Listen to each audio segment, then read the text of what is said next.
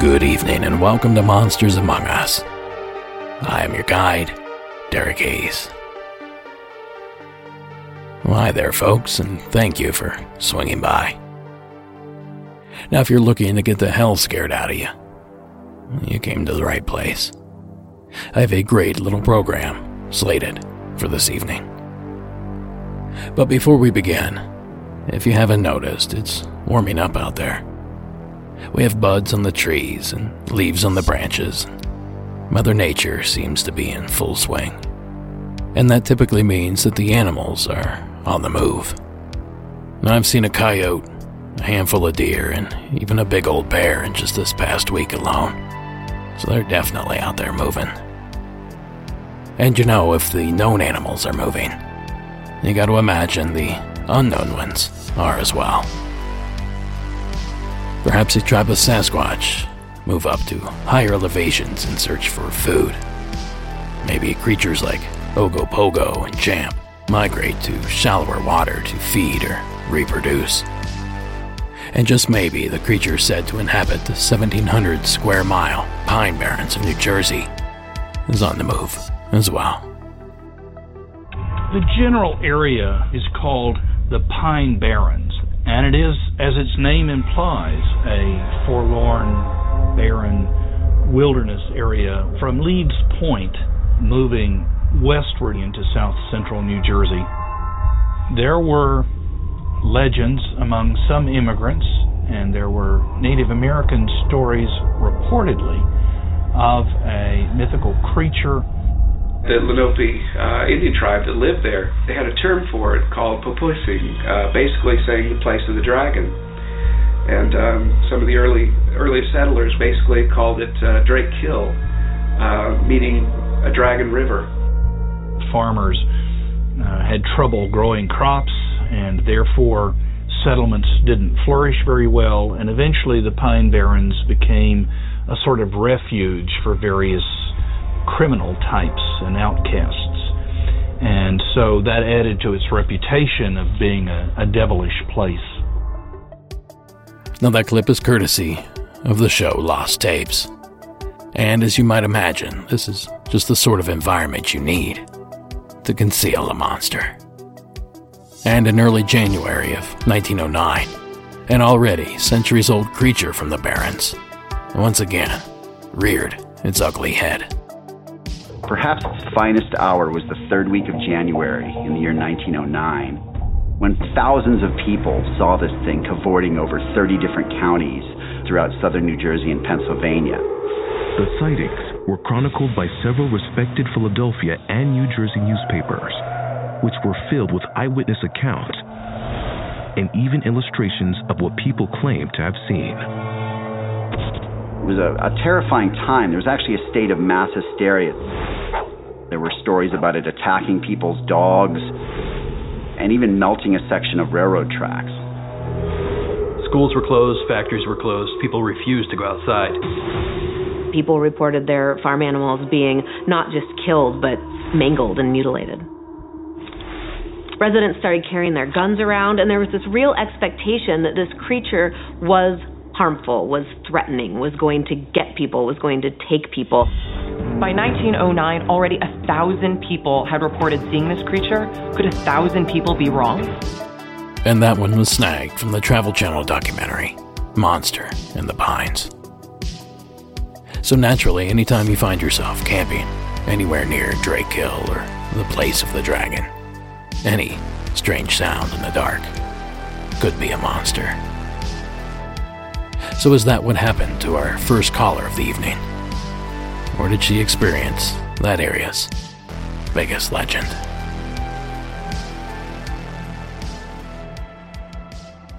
Hi Derek, this is Colleen. I'm from Staten Island, New York, and I wanted to share a creepy encounter that I had, and I was wondering if anybody else had the same or similar experience. I've been listening to you for only a couple of months now. My sister's actually been listening to you forever, and I used to be terrified of these stories, but slowly but surely you got me a little bit more comfortable, and I thoroughly enjoy them now. So I wanted to share my own that actually happened only about 2 months ago in Harriman State Park, which I believe is New Jersey. my friend and I went camping, and it was my first camping trip, and I was super excited. A little nervous about sleeping outdoors because I get some anxiety over certain fears, but I still wanted to experience it. So we did maybe like a mile and a half of hiking, and then we found a cool spot by the water. So I will say, once we got there, we dropped all of our camping gear and went straight to the water. And as I was walking back, someone's dog, there were tons of people with tons of dogs hiking around, and one of them was pretty big, and she had come running through our camping area to get to the water. She was super cute, and I didn't mind at all. And, of course, like most dogs do, as she was running, she was panting because she was exercising, of course. But her family called her back, and she left. So that was that. And then later that night, it's probably around 8 or 9, and it's already pretty dark because it's September over here in the east. And we made dinner, and we were tending to the fire. I was sitting on this rock that was right behind the fire. It was pretty tall, so it was the perfect spot to kind of sit on and stay warm while tending the fire. So I was sitting there, and my friend was going to get more firewood. So he went off to like the forest area that was straight ahead of me, so I can see his light from where I'm standing. So I'm watching him, and I'm a little bit nervous to be alone in the dark right now. And behind me is not as foresty. There's kind of more like thinner trees and bushes, not even large trees, very small, if that. And because it's already getting cold, a lot of leaves have fallen. There's like a fallen tree, so you could see pretty clearly ahead of me where it's kind of more dense, where he was. So as I'm sitting there, I'm tending to the fire, and I have to note that I have dogs at home, one that's particularly big. She's a boxer, so when she runs, she pants, and I'm kind of used to it. I'm used to her kind of running around and making that deep breathing sound. So I'm sitting there, and I'm tending to the fire, kind of just watching it and relaxing. And I guess for a minute, or maybe a little bit less, but around that amount of time, there was panting that I didn't realize I heard. I guess it was like in my subconscious, I feel like, but I was kind of ignoring it because I was used to it, and also I kind of probably just figured it was Lucy again, trying to get back to the water. So I was just sitting there. It hasn't even like hit my conscious yet, so maybe possibly react.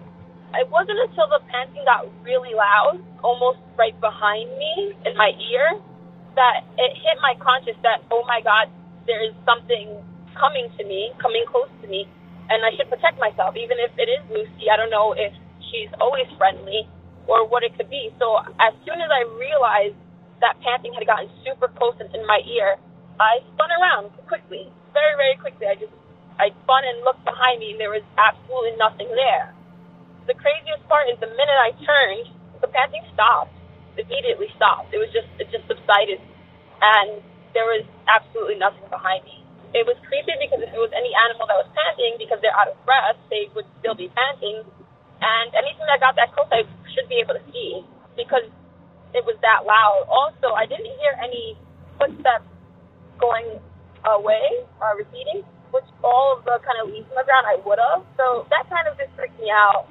I just grabbed my knife until my friend came back and was just prepared to protect myself, but it was pretty terrifying. I quickly kind of got over it, but I will say that night I barely slept. I was just thinking weird things, feeling like I kept hearing footsteps around me. The wolves were super loud and howling, and they seemed to or coyotes, whatever they are. I honestly don't know what animals are out there, but they were getting really close. And lastly, there was like a moment where I felt like there were people in my tent with me, and that they were like holding me down. I think it was like 2 women and a man, but it was weird because I saw them like in my head because I was still in my sleeping bag, like, and it was zippered closed, and I kind of just kept telling myself like, it's not real, until I finally believed it. But it was a really creepy night overall, and I just really wonder if anybody else, especially the panting part, has ever had that happen to them, where it gets really close and then just disappears. All right, thank you for hearing my story. I'm excited to see if anybody has similar stories and if you air it. All right, thanks so much. Take care. Bye-bye. Now, my apologies, but I didn't quite catch the name there, and in the interest of not ruining the pronunciation, I'll instead opt not to try. But nonetheless, thank you for the entry. Now, at this point, you may be wondering to yourself what this mysterious creature is that I'm teasing. And I'm also certain you want to know what her caller heard that evening, panting behind her at the campfire. Well, legends suggest it could be the 13th child of a worn-out mother from all the way back in 1735. It's said that in 1735, Mother Leeds was pregnant with her 13th child. Her husband Daniel, though a good provider, was an uninvolved father. So the entire burden of taking care of the kids fell on Jane Leeds. She couldn't handle another addition. In a moment of perhaps understandable weakness, she said, "I hope this one's not a child. Let this one be a devil." When the baby arrived, everything seemed normal, at first. But then something went terribly wrong.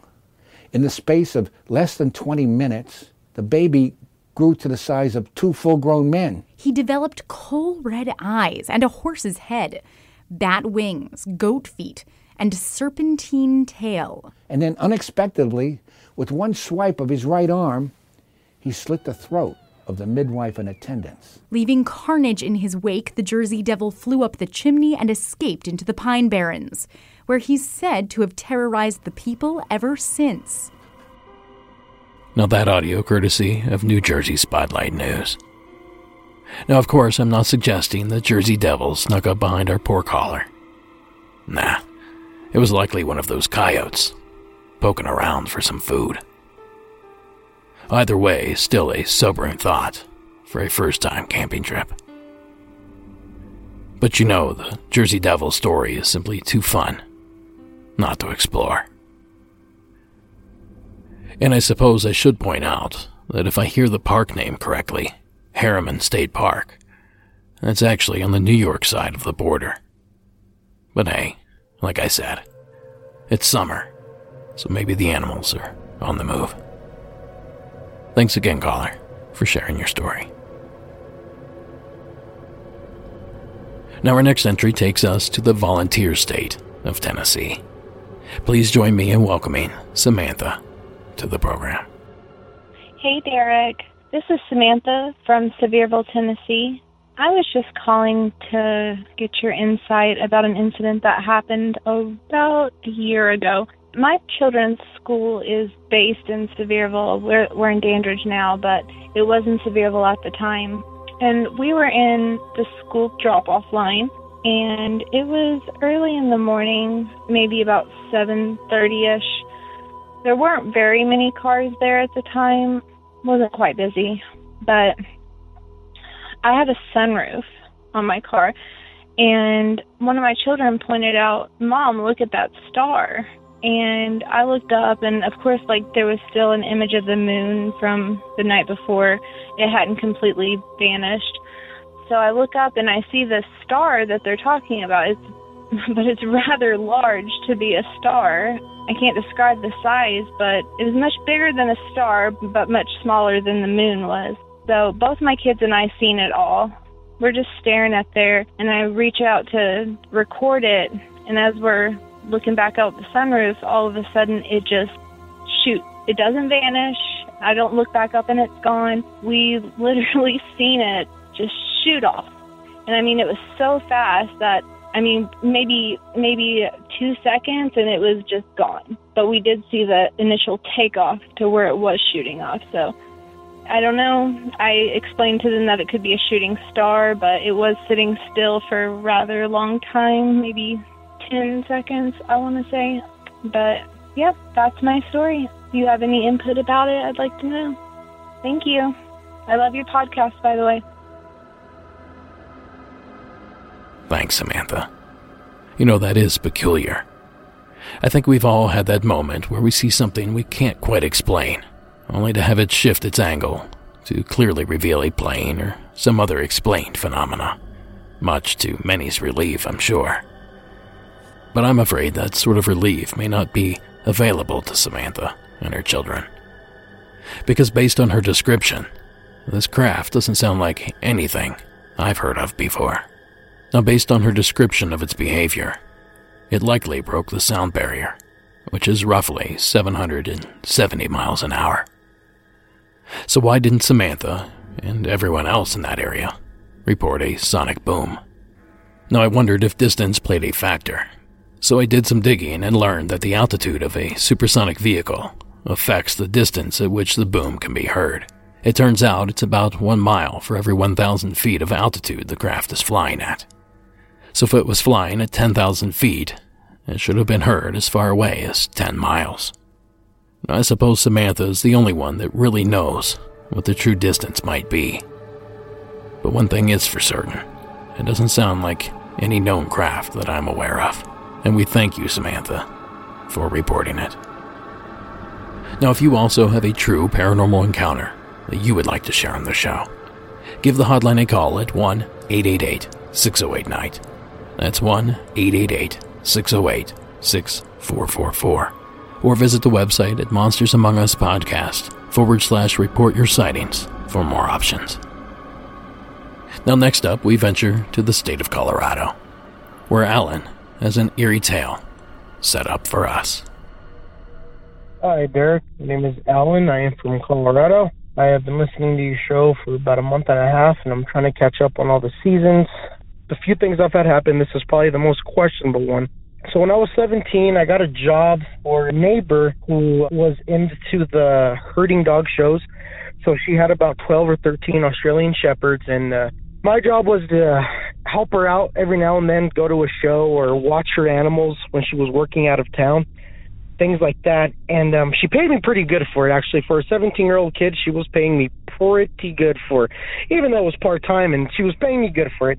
She lived about 4 or 5 miles from my house. This is out in eastern Colorado, out in the plains. I remember the first time, I met her. She guided me how she wanted me to feed her dogs, the special supplements she was feeding her dogs, the medication. There was a couple of dogs that were on medication, so things like that. She also had a bunch of other animals that she had me watch. She had like 3 acres on our property. But anyway, so okay, perfect. So I went and I saw how to do it, what have you. So that was about a Friday night, and she was going to be gone for about 4 days. The first time I was going to go by myself would have been a Saturday. This would have been mid to end of October of 2008, if I'm not wrong. So, it was already starting to get dark around 5, 6 o'clock, things like that. So I go Saturday morning, and nothing's out of the usual. This was an older house, probably built in the late 60s, early 70s. I go over, and I feed the dogs in the morning. I let them out of their kennels. I give them their morning food. I make sure they're watered. I feed the sheep that she had, the alpacas that she had. I feed all that. Nothing out of the ordinary. I remember leaving the basement, and as I'm leaving the basement to step outside of the house, when I closed the door, I remember thinking to myself, when I shut it, I kind of slammed it, not on purpose, just, the momentum of the door. So I shut it, and I remember thinking in my head, I'm like, oh, you shut it kind of hard. So I jiggled the door pretty good to make sure, it shut properly. So, okay, I didn't think nothing of it. I got in the car, I left. She had a gate to her property, so I locked the gate, chained it up, whatever, left it alone. And one thing, too, this was late October. It does snow, obviously, in Colorado. So I remember the evening before I went back, it snowed a little bit. So I go back. I'm about to leave my house. It had snowed a little bit. Like I'm talking, not much, but enough to be someone on the ground, if I'm not mistaken. And as I'm about to leave, my father says to me, hey, you want me to go with you? And I'm like, 17-year-old me, just like, no, why do I need you to go with me? And he just says to me, well, it's dark. It's out in the middle of nowhere. I can go with you, keep you company. And I said, no, I'm good. Me wanting to be grown up, whatever. And he says, okay, well, do me a favor. Will you at least take one of the pistols with you? I'll feel better if you just take one of the pistols with you. And I say, okay. So I did. I grabbed a .38 revolver that he had, and I took it with me. I didn't think much of it. I just thought, okay, well, maybe, like he said, out in the middle of nowhere. Anyway, so I get there, I unlocked the gate because it was chained up and opened it up, got back in the car and came back in. As I'm coming in, 2 things stick out to me as I see the house. I see the lights are on, which I had not turned them on at all whatsoever in the morning. And not only that, the spring door is shut, the one that goes to the basement into the house, but the main door is wide open. And, again, going back to what I said earlier, I had made sure that door was shut because when I slammed it, I jiggled it, I gave it a good pull, and, it wouldn't open. So in my head, I'm thinking maybe this door could have opened by itself, but you kind of slammed it shut. It was a heavy door. So I kind of sat in my car for about 10 minutes thinking to myself, I'm like, what if there's a burglar? I'm sitting in the car looking at the house, I'm looking around, and the light snow that there's no footprints in the snow, and the light snow that there is. So I was a little spooked, but I'm just like, okay, well, maybe, you know, I'm starting to rationalize some things in my head. I'm like, okay, maybe that door swung open, and just maybe I hit the light switches on the way out. So I just put it off to the side, and I go into the house. I go into the basement because that's where all the kennels are. There's 12 kennels. So I'm getting all the dinner for the dogs ready. I'm doing all this. You know, there's 2 dogs that required medication, and the medication was up in the kitchen. So I go up into the kitchen, and when I open the kitchen door, all of the drawers and all of the cabinets are swung wide open. Wide open. I had been there in the morning. They were not like that when I left because the cats were upstairs. I had to feed the cats too. So I open it, and it spooks me, and I'm like, okay, just hurry up. So I'm like, okay, the only light that's on is the one in the kitchen. The living room light is not on right now at this point. And because the living room it's in the kitchen area. Anyways, so I open the refrigerator door, and I'm getting the medication for the dogs, and I'm grabbing the fridge food she had for the cats. And as I'm doing that, one of the cats comes up, and he's looking into the living room and meowing at it, meowing into the living room as if, you know, when you call a cat, sometimes they kind of, you know, meow at you, and they go that direction. Well, anyways, that's what this cat was doing. And then the other cat does the same thing. So it spooks me out even more. I'm like, okay, well, I don't know what's going on. So I grabbed the medication for the dogs, and, you know, I didn't even crush it up there. I grabbed it, and then I closed the door to the kitchen, and I'm going downstairs. And I'm crushing it into the bowl as I'm walking down the stairs. This food required me to mix water into it and mix it up with the medicine, and there was a bathroom downstairs, and right before I turned the water on in the bathroom downstairs, I hear what cannot be mistaken. It sounds like very, very loud footsteps. I mean, like boom, boom, boom, boom across the floor, and then boom, boom, boom, boom across the floor the other direction, and then it does it again. So at that point, I dropped the food into the sink. I hadn't turned the water on yet. I don't recall anyway. And I run up the door, I get in the car, and I book it out of there. I don't even shut the gate. I just leave. I speed out of there, scare the crap out of me. I get home, you know, my dad opens the door, and he just says, "Are you okay?" And obviously, I have a really spooked look on my face, and I tell my dad what's going on, and he's just thinking to himself, no. And then, really? You know, I'm telling him what I experienced, and he's like, okay, well, let's go take a peek before we call the police. Let's go see. Maybe there's a burglary. So he grabs the shotgun, and we get into his truck, and we head down there, and we search the property. We search to the house. Nothing. The burglary theory kind of went out of my mind because she had valuables right there. Just, you know, she had a couple of laptops, guns, a shotgun sitting behind one of the doors, things like that, a stereo.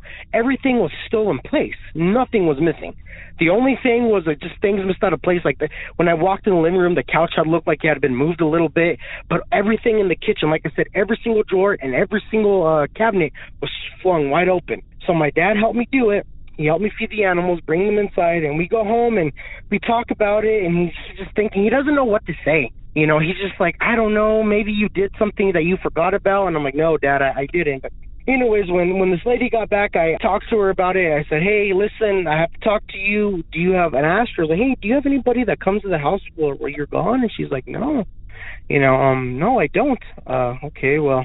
And then I explained my story to her, and I remember when I was telling it to her at the end, she kind of gave me this eerie smile.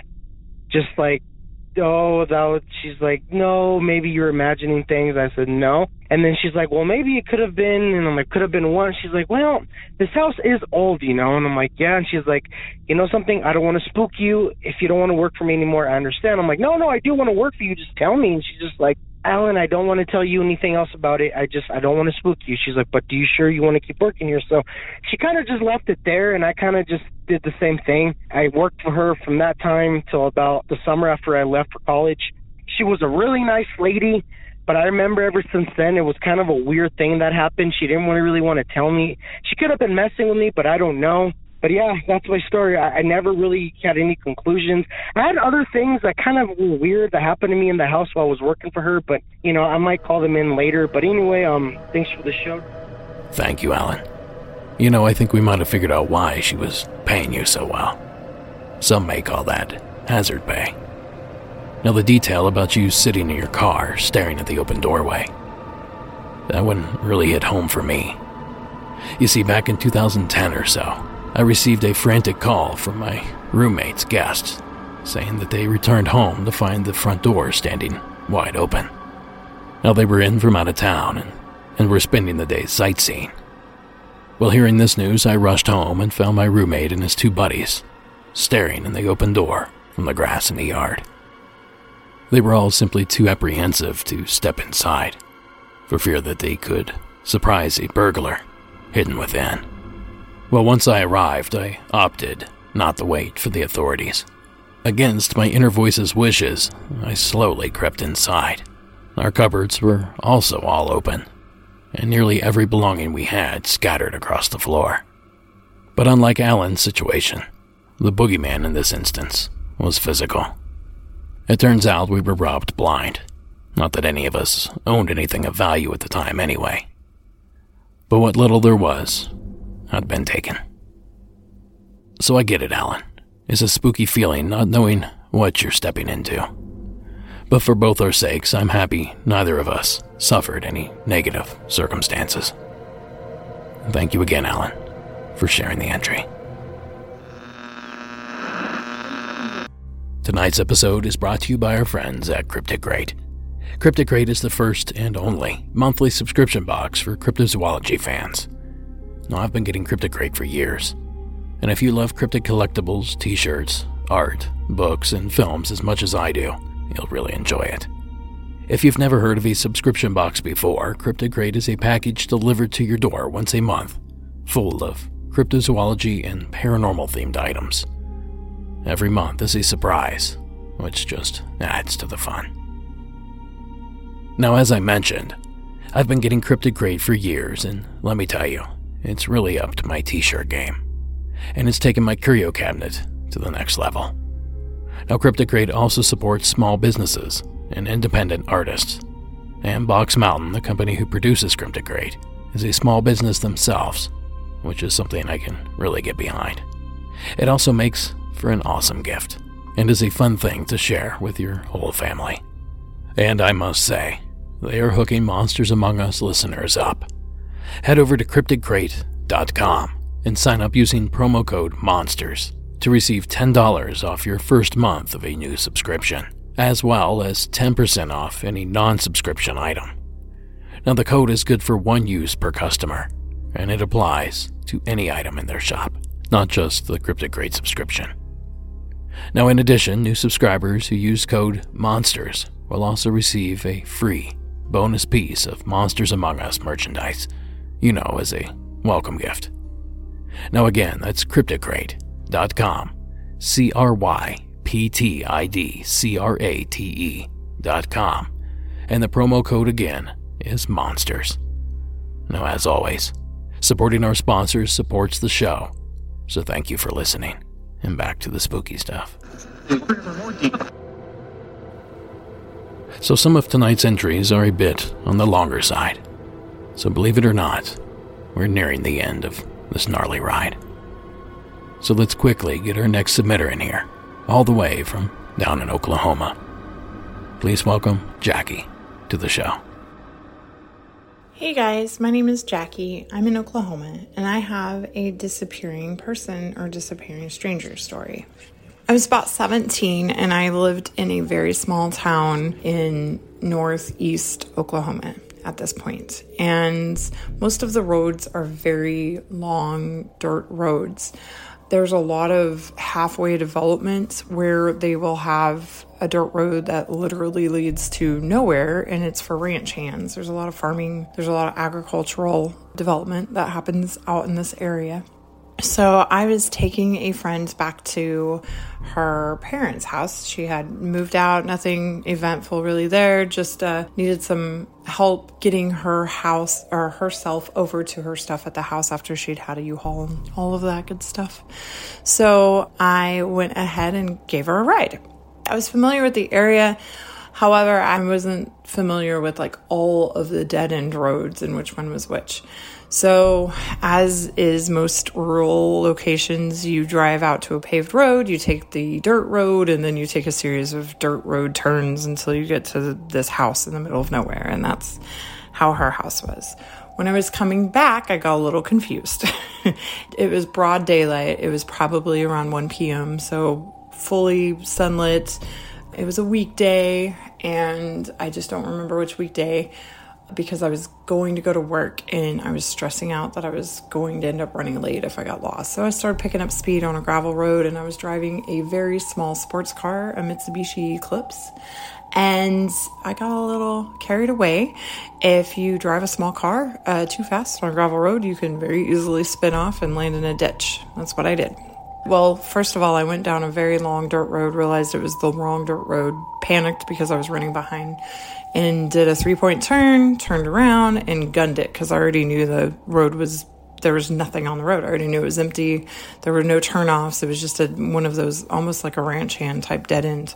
Anyway, it was a straight road. I could see from the very end of the road. It was it was several hundred feet, but this part of the area of Oklahoma was very flat, and you could see the other dirt road that I needed to get to. So I gunned it a little bit, lost my control, ended in the ditch, and the ditch was so deep, but it was narrow. So what ended up happening was the front of my car was stuck on one part of the embankment while the back of my car was kind of wedged onto the part next to the road.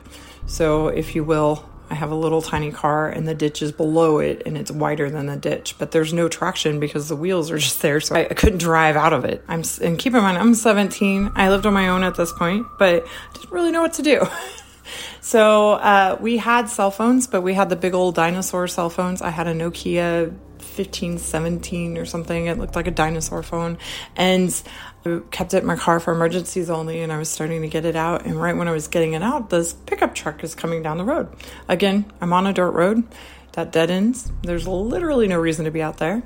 And they park about 100 feet to 200 feet away from me, like a very strange length away from me. They park.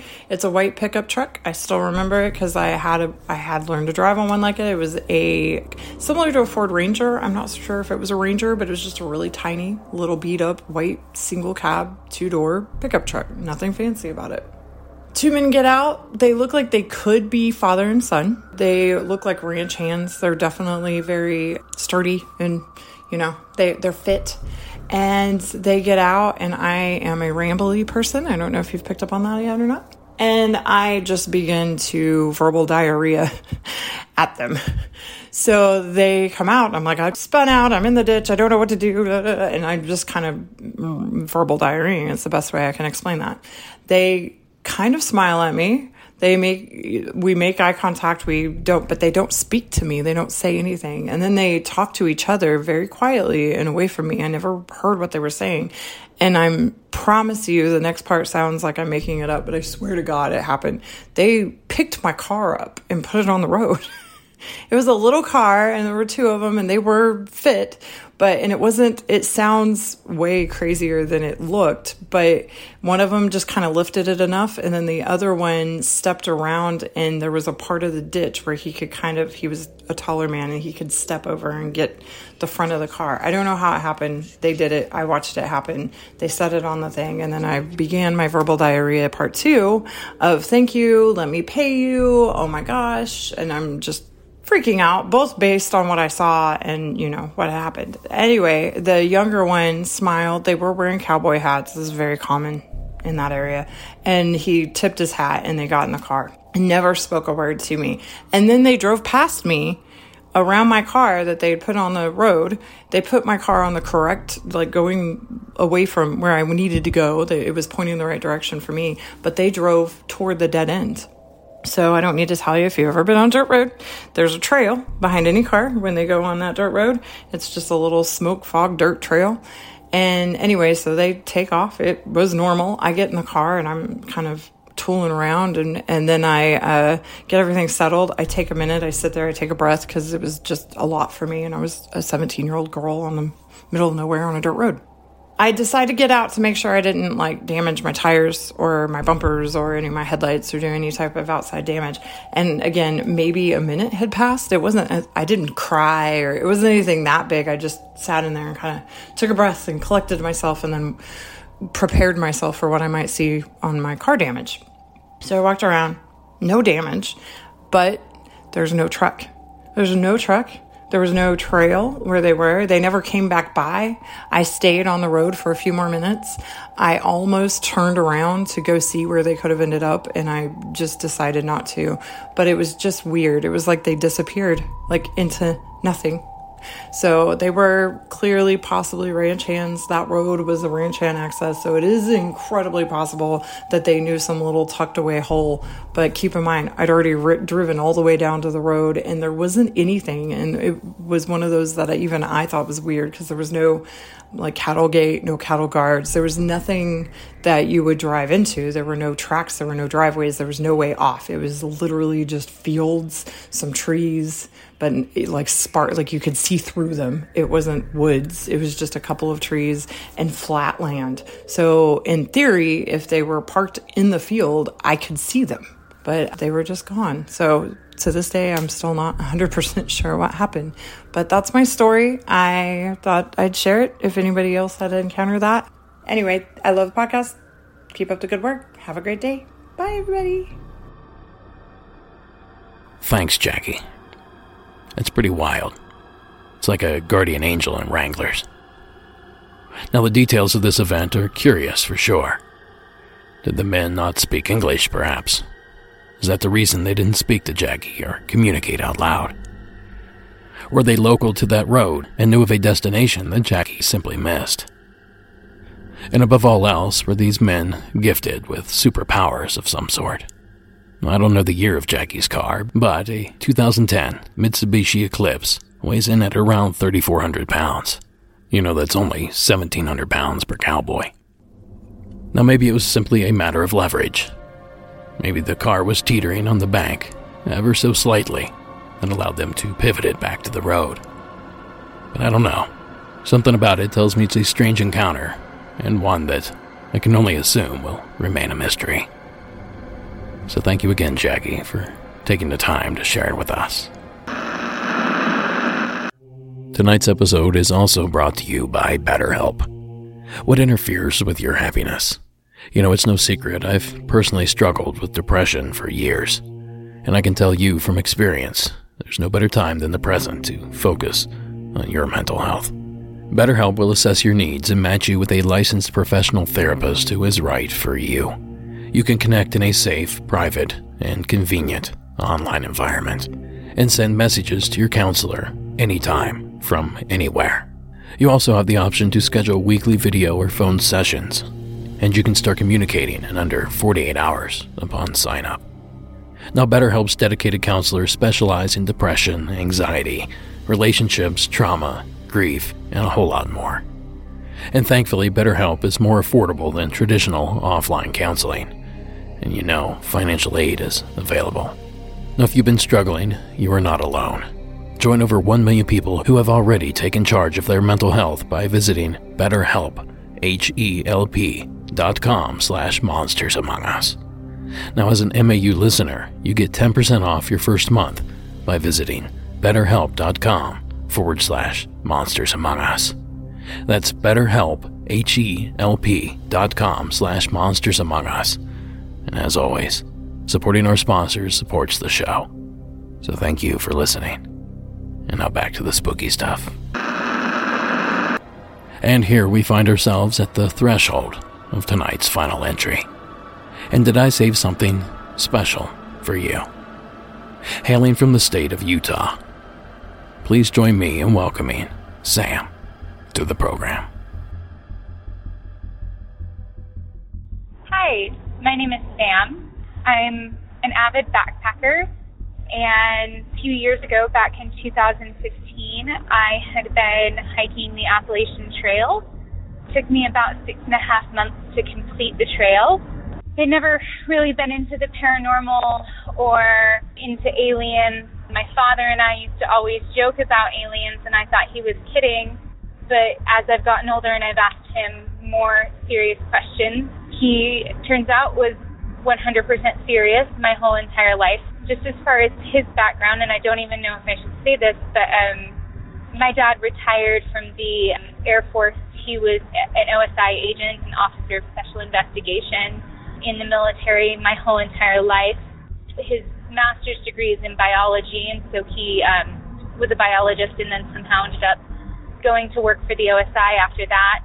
So my story while I was on the Appalachian Trail, there's two actually, and one of them I don't know if it was a dream or if it was real, but I remember looking at my hands and going, this can't be a dream, because you don't feel like things are wet in a dream. And there was water on my hands, and I thought this couldn't be a dream because I can feel the fogginess, I can feel how damp the air is, and this can't be a dream.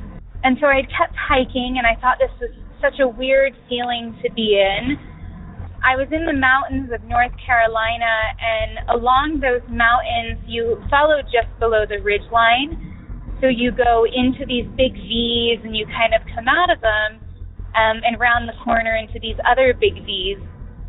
I hope that's, easy for you to picture. But essentially, I had come to the top corner of the V, and early on in the trail, there's a lot of hikers on trail because it's the season for it, and not a lot of people have given up yet or gone home.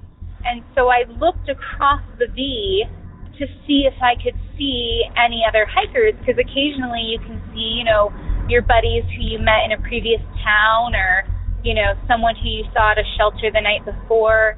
And it was really foggy, and when I looked across the V, I saw two white figures who were moving. It was almost like they were at the airport, and those giant belts that move people along, it's like they were gliding in unison, and they were just so white and glowy and very slender. And I remember their hands were so slender and so long, and I was stunned. I could feel the tears on my cheeks, and I knew that the tears were real, so I remember thinking to myself, wow, this is a really intense dream because I'm crying in my sleep. I was staring, I was just stunned and shocked. And the one who was in the back, it turned its head towards me. And I remember there being eyes, but I don't remember a mouth. But in my head, he used my name, and he said hello to me. And then they rounded the corner, and then they were gone. The next morning, I woke up, and I was shaken. I was just so freaked out. And what was weird was the fact that I woke up the next day, and it was considerably later than I was used to waking up. When I had crawled out of my tent, I had noticed that everybody else who was at that specific campsite had packed up and had left for the day, which was odd because I was normally one of the first ones out of camp. I had started hiking, and I couldn't stop thinking about that dream. And then I had gotten to this point in the trail where I rounded this corner, and it was the exact spot from my dream. It looked so eerily similar that I stood there and didn't feel like I could move. I was terrified to keep going.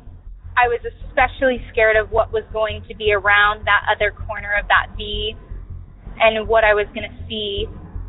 And I just went, and I plowed through that day, and I just put my head down, put my headphones in, and tried to just get to other people, to just be around other people, because I felt like something crazy had happened, or I don't even know how to explain that, but it was one of the most bizarre experiences. And I've never in my life had a dream that I felt the elements of what was going on, cold, the fogginess, the dewiness in the air, just everything. And the way he or she, it, whatever, the way it spoke inside my brain, like it had known me, like this wasn't the first time that we had interacted. It was weird. It was eerily familiar. And then that brings me to the second experience. This one was a further up trail, so it was a few weeks past the event with the white creatures in the woods. I was up at a campfire with a guy from Philadelphia, which has to do with his trail name, but I guess I'll leave that out. And we were just talking about like food that we were going to eat in town, or, you know, different movies that were coming out that we wanted to see, and just, you know, things that you talk about while you're on trail. And we were probably about 8 miles in from the James River footbridge in Southern Virginia. He and I had hiked together for a good amount of the day, and we got to camp that night. We were just sitting around talking around the campfire. We were the last two awake, and we heard 4 loud, methodical knocks, probably about a quarter mile away. And you have to keep in mind, these are 2 people who have been living in the woods for 2 months at that point. The noises in the woods weren't scary to us at all. It was something that we had lived with, you know, and something that we were prepared to live with for the next 4 months. So it was just boom, boom, boom, boom. It had sounded like someone had taken a 2x4 and hit it up against a tree. And I couldn't help myself. I said, Philly, knock back. And he goes, no, I'm not doing that. And I said, no, do it. Knock back. Nothing will happen. And I just like tried to talk him into it, and like eventually convinced him to pick up a log and hit it against a tree. And Philly knocked 5 times. So knock, knock, knock, knock. And then we wait, and I just start laughing because I had convinced him to do this, and I thought that was funny. And then probably about 4 to 5 minutes later, we hear the same 4 loud knocks, but this time it was about 100 feet away. And it was so loud that the other campers who were camped by that stream yelled at us to shut up. And Philly and I, at that point, because the first round of knocks, we had definitely, like, the hairs on the back of our neck had stood up, and we were both feeling, like, a little bit uneasy about it. And then when we knocked back and heard those same 4 knocks again, we were putting out the fire, running to our tents. I had actually already set up my bed inside the shelter of, it's like this lean-to shelter that's down by the stream, and I didn't want to set up my tent because it was supposed to rain or something that night, and I didn't want my tent to get wet, so I decided to sleep inside the lean-to, which, had I have known that we were going to hear these terribly loud booming knocks, I probably wouldn't have done that, because I was alone by myself in that shelter.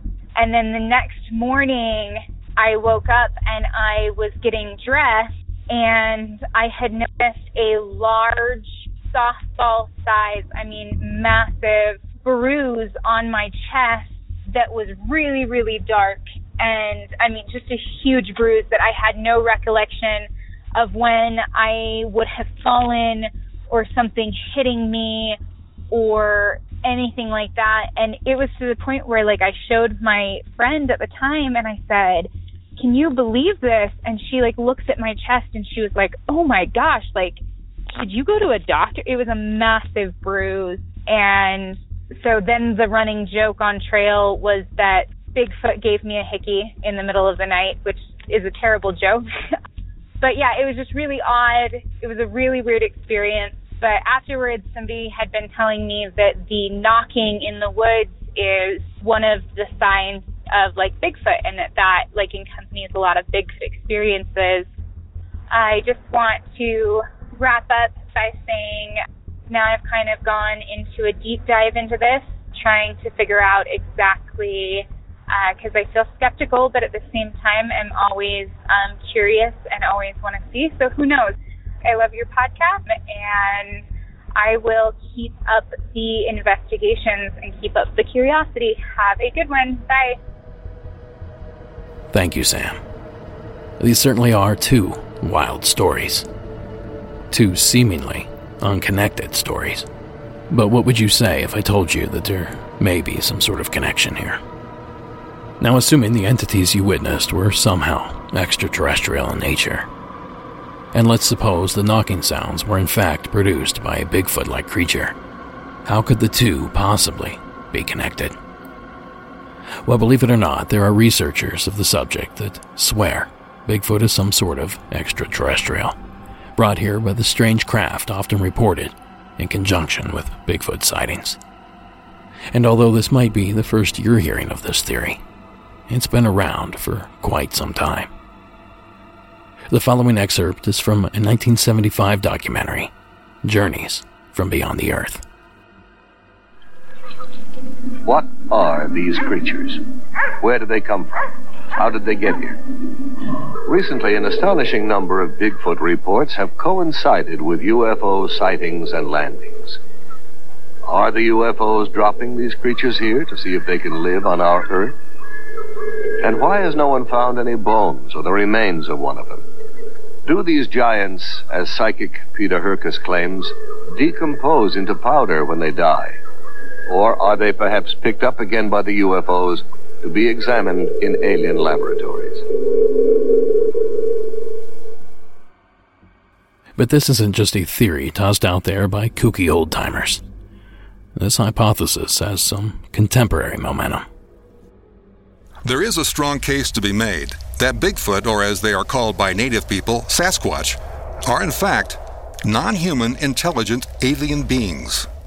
What really interests me are some of the weirder aspects of the Bigfoot phenomenon, where people have claimed to have seen these creatures and they've sort of vanished in a flash of light, or they've literally just almost dissolved, or they've been seen in conjunction with strange little balls of light flitting around the woods, sort of the size of tennis balls, maybe sometimes the size of a basketball, and the creatures have been seen in almost exactly the same location and the same time.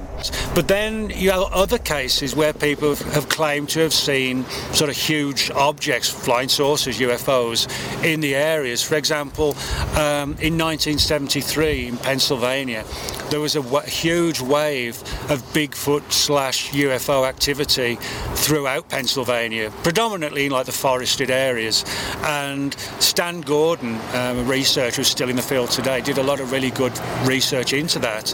And you know, in some of those cases, they weren't talking about blurry lights, or they were talking fuzzy lights. They were talking about solid craft of some sort of kind.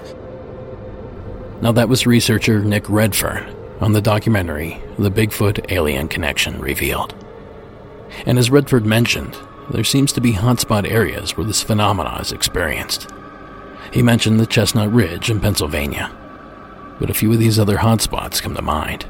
Edwards Air Force Base here in California, the deserts near Joshua Tree and Anza Borrego, also here in California. And a super quick update on that, by the way. David and I are currently scheduling the first shoot dates for mid-June, so we're finally going to get rolling on that particular project. So stay tuned for further updates.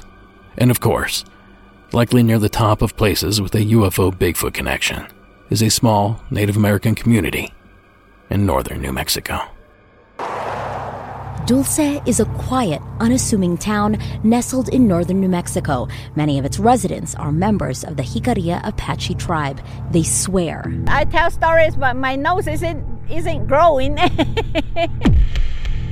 They are not making this up. They threw down a ladder from that spaceship, and then two small people started climbing down. Jerry Julian says she had her first extraterrestrial encounter right here on her Dulce ranch about 40 years ago. It was huge. I just saw the bottom of it. You know, it was like flat like this. Why are stories of the extraordinary ordinary here? I do not know. I do not know. Probably in kind of that big mountain we have right there, you know. Rumor has it there is a secret base hidden underneath the Archuleta Mesa here. The mountain overlooks Dulce. Some people in town say the base is run by aliens working with our federal government to conduct mind control and genetic experiments. Do you believe that? Yeah. Well, a whole bunch of people seen it, you know. Like the ground opened up, steam coming out of it. They also claim they've seen some creatures cooked up in those experiments, like Bigfoot and something half-human. Down this way, the waist down, it's a goat. It has a tail. But up here, it's a man. And we will focus more on the terrors that reportedly take place within the secret base in a future episode. And that clip comes courtesy of KOAT, Action News 7 out of New Mexico. So is it possible that Sam stumbled upon one of these areas where both odd phenomena takes place? Is there some sort of installation located there that could possibly explain this eerie activity? You know, a quick glance of the map tells us that Pope Air Force Base, Seymour Johnson Air Force Base, and Langley are all in that general area. So if those places are what's on record, imagine what could be hiding there that's off record. Now regardless, thank you again, Sam, for sharing the story. And as for the odd bruising, this is just a shot in the dark. But if it was Sasquatch, you know, many researchers claim it has the ability to produce infrasound, essentially a low sound wave so powerful that the invisible wave itself can do physical harm. Now, believe it or not, this ability is already in use in nature in animals such as elephants, alligators, and lions. So perhaps you were hit by this wave and didn't realize it. Now then, the question is raised. Can anything produce a sound wave so powerful to bruise a human being? Well, I'll be honest, that's for someone smarter than myself to figure out. But it certainly looks good on paper. And that's going to do it for this episode. Monsters Among Us is written and produced by me, Derek Hayes. Additional support is provided by Sarah Carter Hayes and Addie Lloyd. All audio used in this production is done so under the protection of fair use. Please join us on social media. We have accounts at Reddit, Facebook, Instagram, and Twitter. And don't forget, if you're looking for that kooky gift for that crazy person in your life, check me out on Cameo. The terrifying score that you hear is Co.ag Music and Carl Casey and White Bad Audio. Thank you so much for listening, and until next week.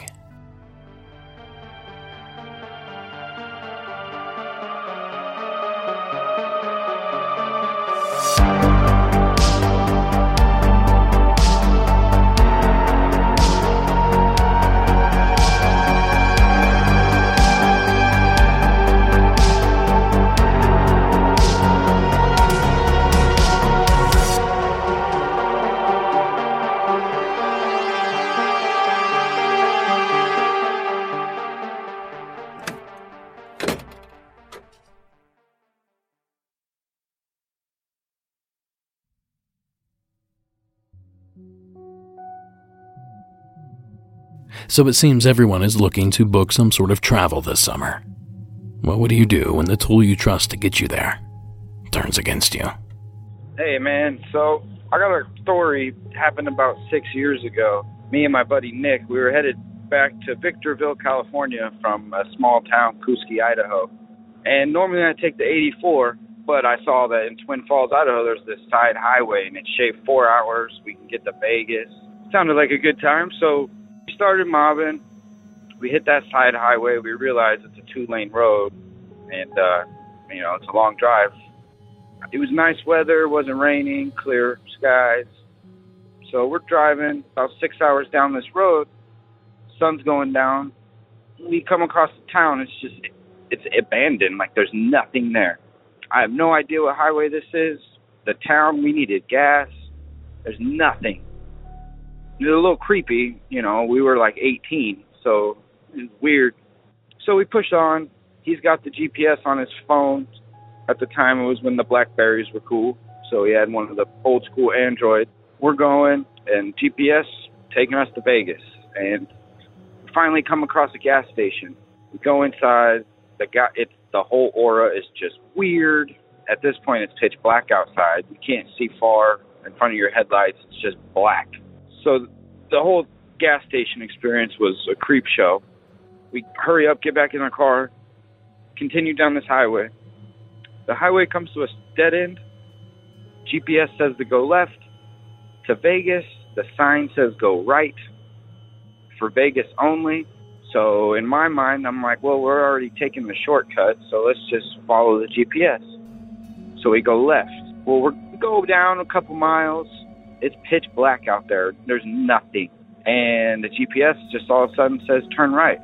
Well, I pull off this little highway, off the little shoulder it had. And next thing I know, I'm staring at a empty ranch, the entrance, and the GPS tells me to pull forward.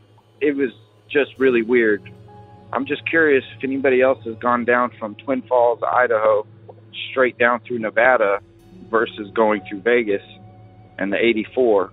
I don't know what it called us out there for. I don't know if it was a glitch, but it creeped us out. It wanted us to drive into an abandoned ranch in the middle of nowhere. Me and him swear we saw some lights and weird things, but every time we talk about it, everybody gives us a hard time. So I've never had a GPS take me to a weird lot and in abandoned towns everywhere throughout Nevada. It was definitely, I take the 84 now when I drive back from there. So, all right, man. Well, thank you. Thank you, caller. Now, oddly enough, we've received strange reports about the roads in that particular part of the country before. Carrie and her big weird bird comes to mind. She and her mother were making the trip from Reno to Vegas and ended up way off route. There was missing time, a Thunderbird-esque creature. It was pretty wild. To hear the full tale, check out Season 3, Episode 3, or the latest Monsters Among Us Beyond installment, MAUB 46, over on Patreon. Well, thanks again, caller, for the entry. And thank you for sticking around to the end of the show. Have a good night.